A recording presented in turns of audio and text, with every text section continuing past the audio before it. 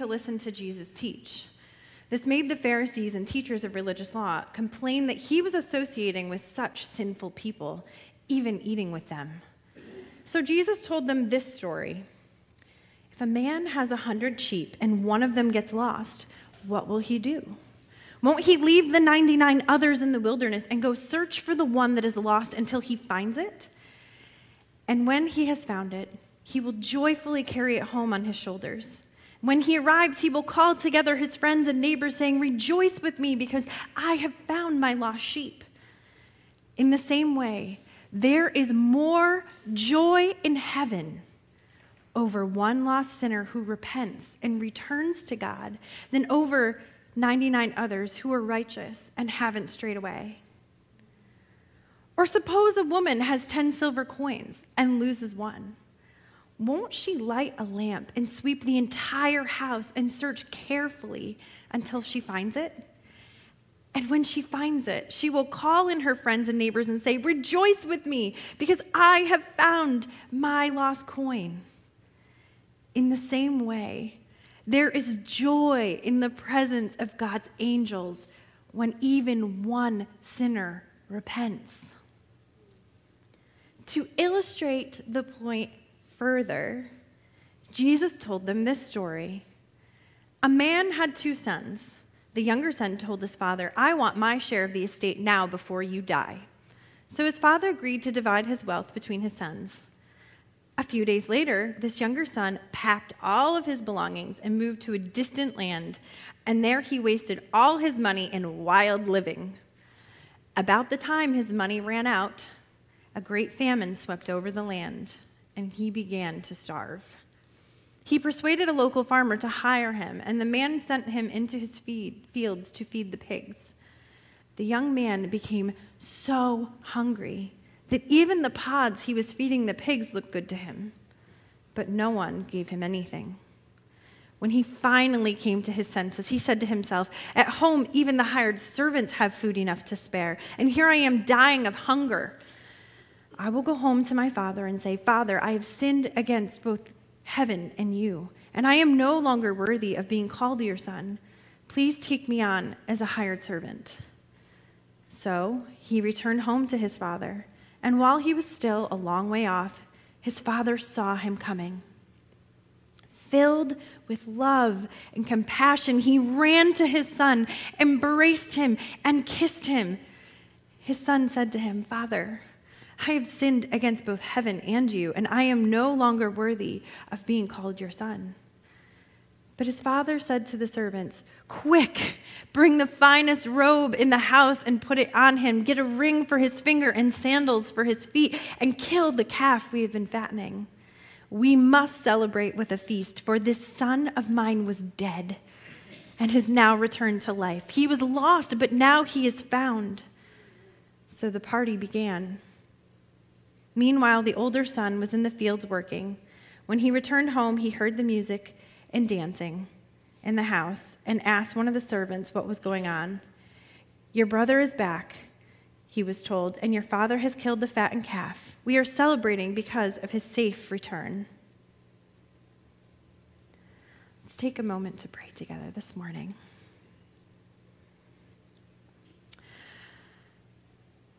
Gracious God, we thank you for your words of wisdom, for your words of truth. We pray that as we explore what these words mean in our lives, how your treasured scripture applies to us right now, right here. God, we pray that you would make your words real to us, that you would make them applicable to us, that they would fall on our hearts in a way that brings about life change, that brings about closer relationship with you, Lord. Father, in this world, there is a great amount of suffering. Lord, for those that are still very much walking through this tragedy in Texas, we pray, Father, that you would bring your peace, that you would bring calm, that you would bring hope out of a hopeless tragedy. We pray that you would walk with teachers, that you would walk with students who whenever something like this happens, Lord, question their own safety. God, we pray that you would protect them. We pray that your peace would abound. Father, for those in our congregation that are going through something else, we pray, God, that you would walk with them, that they would feel your presence, that they would feel your peace, and that they would know that they have a family here and in heaven that loves them dearly. God, for those that are rejoicing, I know there were many graduations this weekend. For those that are rejoicing as one stage of life ends and a new stage of life begins, we just pray that you would walk with them, that you would give them wisdom, that you would give them hope, that you would give them joy for the future, God, and that you would give them clarity of thought as they move forward. God, thank you for your words, for your truth. In Jesus' name we pray. Amen. So we are continuing on in our Only God series this morning, and I want to start off by asking you a question. Have you ever lost something that was precious to you? Think about it in your head. Have you ever lost something that was precious to you? Well, I did. The summer of 2017, I was actually in the midst of interviewing to come here to North River, and my family and I were camping on the Cape. And we spent one day at Scusset Beach, and silly me, I took off my wedding rings.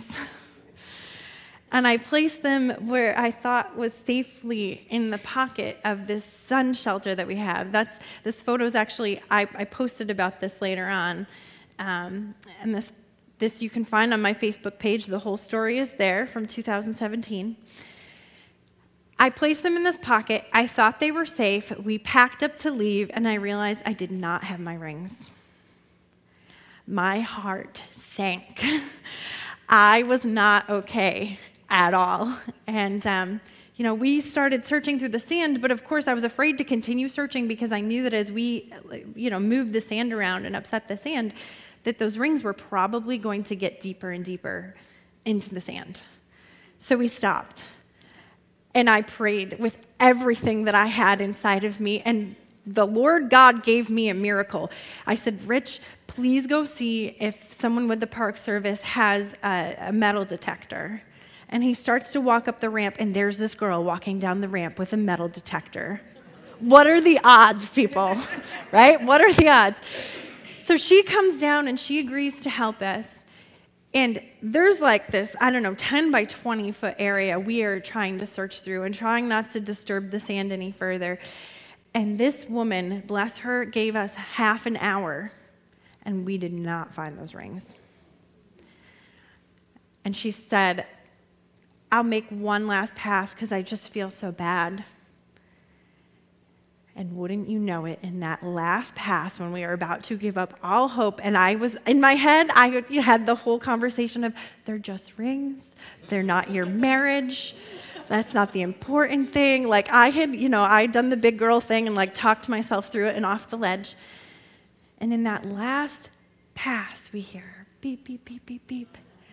And she scoops, and probably 4, 5, 6 inches down, she scoops up those rings, and there they were, and I have them back, and I will never take them off at the beach ever, ever, ever again. Yeah, it was a miracle. But let me tell you, as I processed losing, to me, what was one of the most important, precious parts of my life, my heart just sank. I was beside myself. And so to find them, I was crying. Rich might have shed a tear. I don't know. We were both pretty excited that these had been found. And that's what we're talking about today. Our big idea for this morning, the whole point of this message is this. Only God would search relentlessly to bring people who are lost into his kingdom, and only God would rejoice and welcome them when they return. Only God. But before we can fully understand that, we need to understand one thing. All of these passages talk about something being returned, right? that it was lost and then it was found, or it was returned. The son returns back to the father. If this is going to make sense, we must all first understand that we are all lost. And even when we return to God or we're found, we often continue to lose our way. We are all lost, and we often continue to lose our way. And so this starts in Genesis, the very first book of the Bible. You find that it's the story of creation. Genesis 1 brings us through the creation of the heavens and the earth. And God creates people. He creates Adam and Eve, and he calls them good. He calls his creation good. And he rests from his work. And then in Genesis 2, we get into more detail of the creation of Adam and Eve and who they were, and this paradise that they get to live in Eden, and how they get to walk with the Lord daily. It was a normal part of creation. It was the way that God intended things to be. And then in Genesis 3, pretty quickly here in the Bible, Adam and Eve given choice, given free will, because our God wants a people, a children who choose to love him, who are not robotic, who are not forced, who are not coerced into that relationship, into love. Given the choice, Adam and Eve mess it all up. They choose to eat from the tree of the knowledge of good and evil. And in doing so, they go against what God has commanded. And they break this relationship and this beautiful thing that they have going. They find shame. God curses the land and curses them. And they're kicked out of this beautiful paradise of Eden. You move into Genesis 4 and you find the first murder. So people are still choosing this path of, Cain murders his brother Abel. Genesis 5 goes through a list of descendants. Genesis 6 tells us that humans are so full of evil at this point, generations on down the road. They're so full of evil. They're so prone to just making these terrible choices because, again, we have free will. That God's ready to just wipe it all out. He's ready to wipe it all out. But he does note that there's one family worth saving. And so he doesn't wipe it all out. But he saved Noah and his family. In Genesis 7, the world is flooded, all but Noah and his family and the animals 2 by 2 on that ark. Don't ask me how that worked. We just know it did. Genesis 8, God begins again with Noah and the ark, hopeful. He has this covenant with the rainbow saying that he's never going to destroy the earth again. But here's the thing. If any of you have read any of the Old Testament at all, ever, what does humanity do with our choice? We continue down the same path of evil and poor choices and atrocities against one another. We hurt and harm one another consistently. And we rebel and we push against and we rail against what God has for us and what he intends for us and what he wanted his creation to be. We were created in his image, and yet we forsake it all of the time. Why would God even want to redeem such terrible people? Why would God even want that at this point? Now, the Bible's full of a lot of examples that point out where we have we're not making the mark here. Where we have to understand that we are lost and we are in need of being found, or we are in need of returning. And the most poignant verse in the Bible that I think describes this is found in Romans. It's Romans 3:23. It says, "For everyone has sinned. We all fall short of God's glorious standard." We all. Every single one of us born in history, we have all fallen short of God's glorious standard. And now I think you often come across two different types of people, and there's lots of people in between, but there's two kind of extreme sides to this. There are those that believe, but I'm good. Look at all the things I do. I volunteer. I work with children. I sing in the choir. I do the things. I serve on whichever committee. I do all of these wonderful things. I'm so much better than so-and-so. I'm certainly way better than that. God's going to look at me and think I'm great. So we have that extreme. And we also have the other end of the spectrum where there are those of us that know full well that we're sinful. And we wonder, how could God ever redeem someone like me? He doesn't want me. He can't have me. I'm never going to be good enough. I can't ever live up to that standard. And so we have these two camps. And if there are any of you in this room this morning that fall in either of those camps, and then the rest of us probably fall somewhere in between, I'm speaking to all of us this morning. I'm speaking to all of us this morning. It's important to understand that we're all in the same boat. No matter how much good we do, no matter how much money we donate into what charity, no matter how sinful we have been, no matter what crimes we have committed that we think are unforgivable, we're all in the same boat. This sliding scale doesn't exist to God. We have all sinned and fallen short of his glorious standard. We have all been lost at some point in our lives, and we are all in need of being found or returning back to Christ.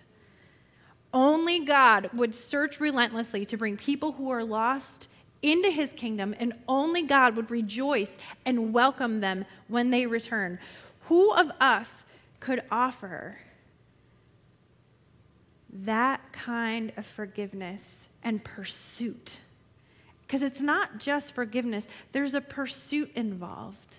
There's a desire by God to have us back, to have us into his kingdom, to know Jesus and to be found by him. How many of us in our relationships where we have been betrayed and we have been betrayed and we have been betrayed and we have been betrayed have that kind of compassion that we're going to pursue that person? Not me. Only God. Only God.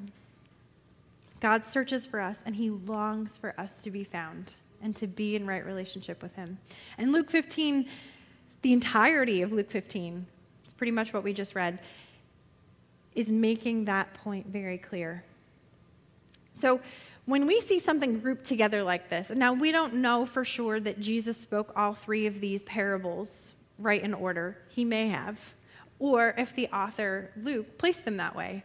But either way, when you see something like this thematically grouped together in the Bible, the author is trying to say, listen up.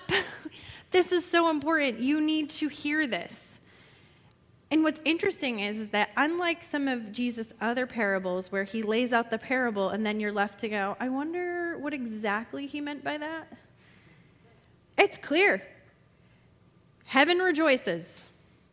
Heaven rejoices when one sinner repents. Jesus makes it clear. So this is very, very important what he's trying to say to us. So we're gonna break this down a little bit further. God as the shepherd does not hesitate to leave behind those that are doing okay and go get the one who could be swallowed up whole by a predator, who could be left for injury and starvation and death, and goes and gets them. The one sheep matters, even though there's 99 more. And that shepherd could be perfectly satisfied with those 99. There'll be more sheep.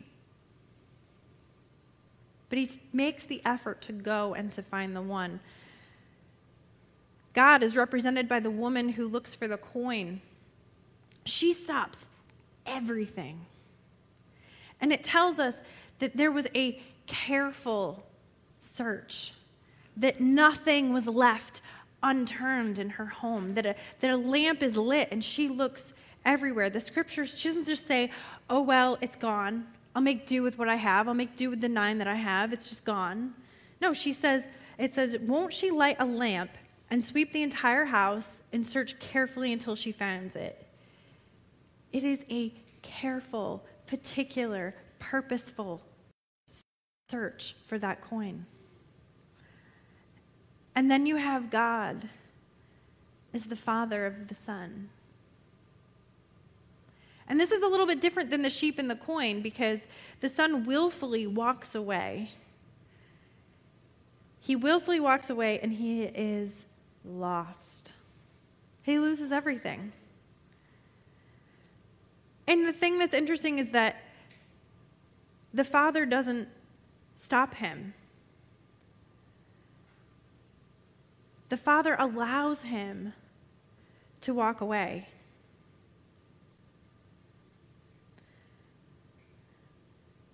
And my iPad just crashed. Technology. If you have an extra paper copy back there, you can bring it to me. The father allows the son to just willfully walk away. He doesn't stop him. He respects his desire and his will to keep going. God does that with us as well. If we choose to walk away, he lets that happen. Thank you.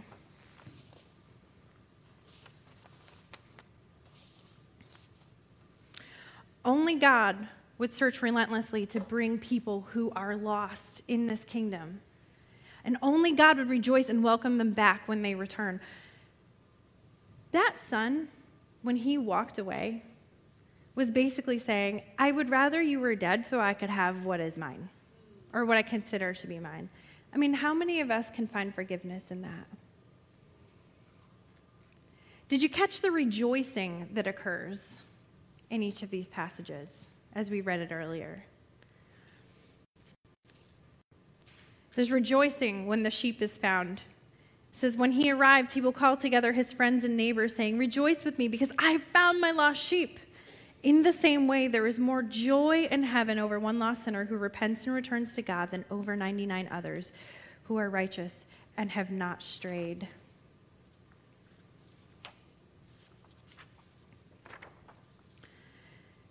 And with the coin, it says, when she finds it, she will call in her friends and neighbors and say, rejoice with me because I have found my last coin. Rejoice!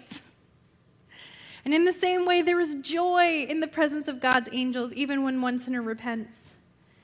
And we find the same joy even with the son who said, I'd rather you were dead.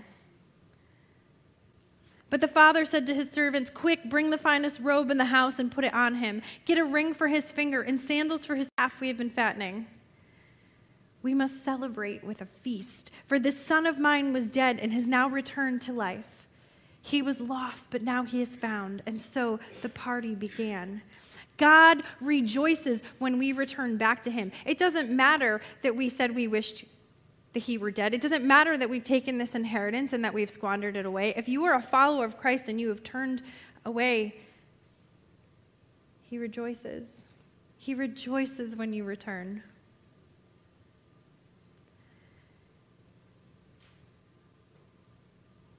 The curse of sin was something that we chose. Adam and Eve had a choice back in the garden.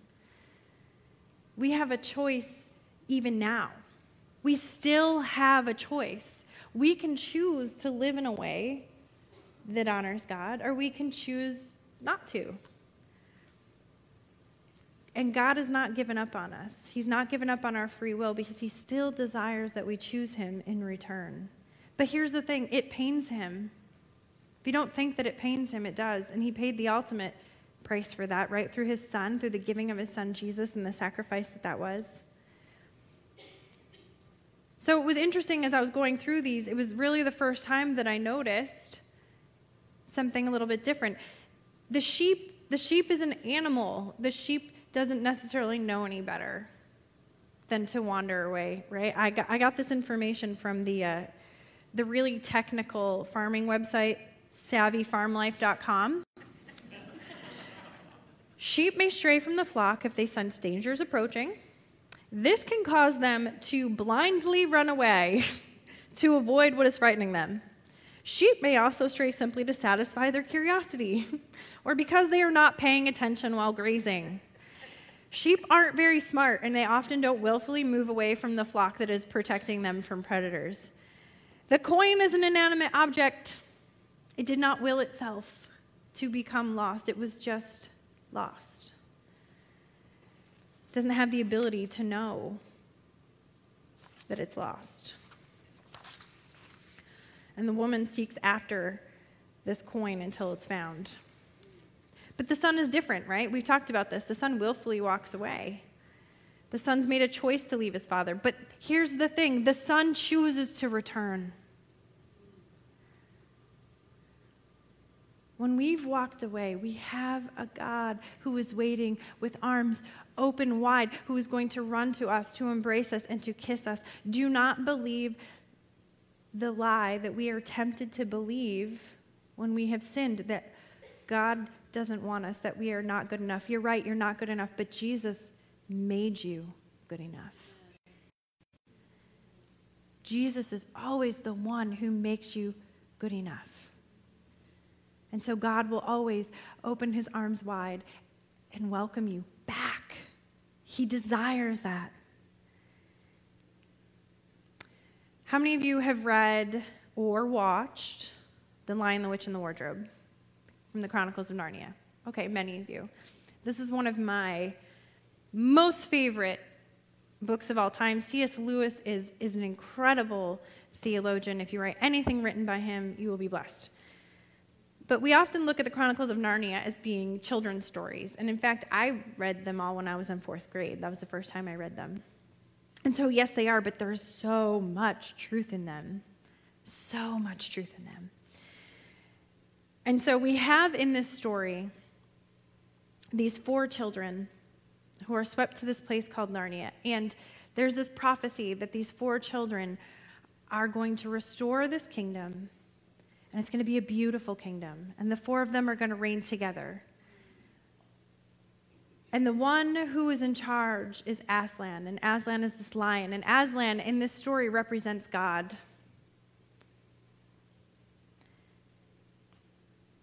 Right now in Narnia, as you enter, there's this evil snow witch.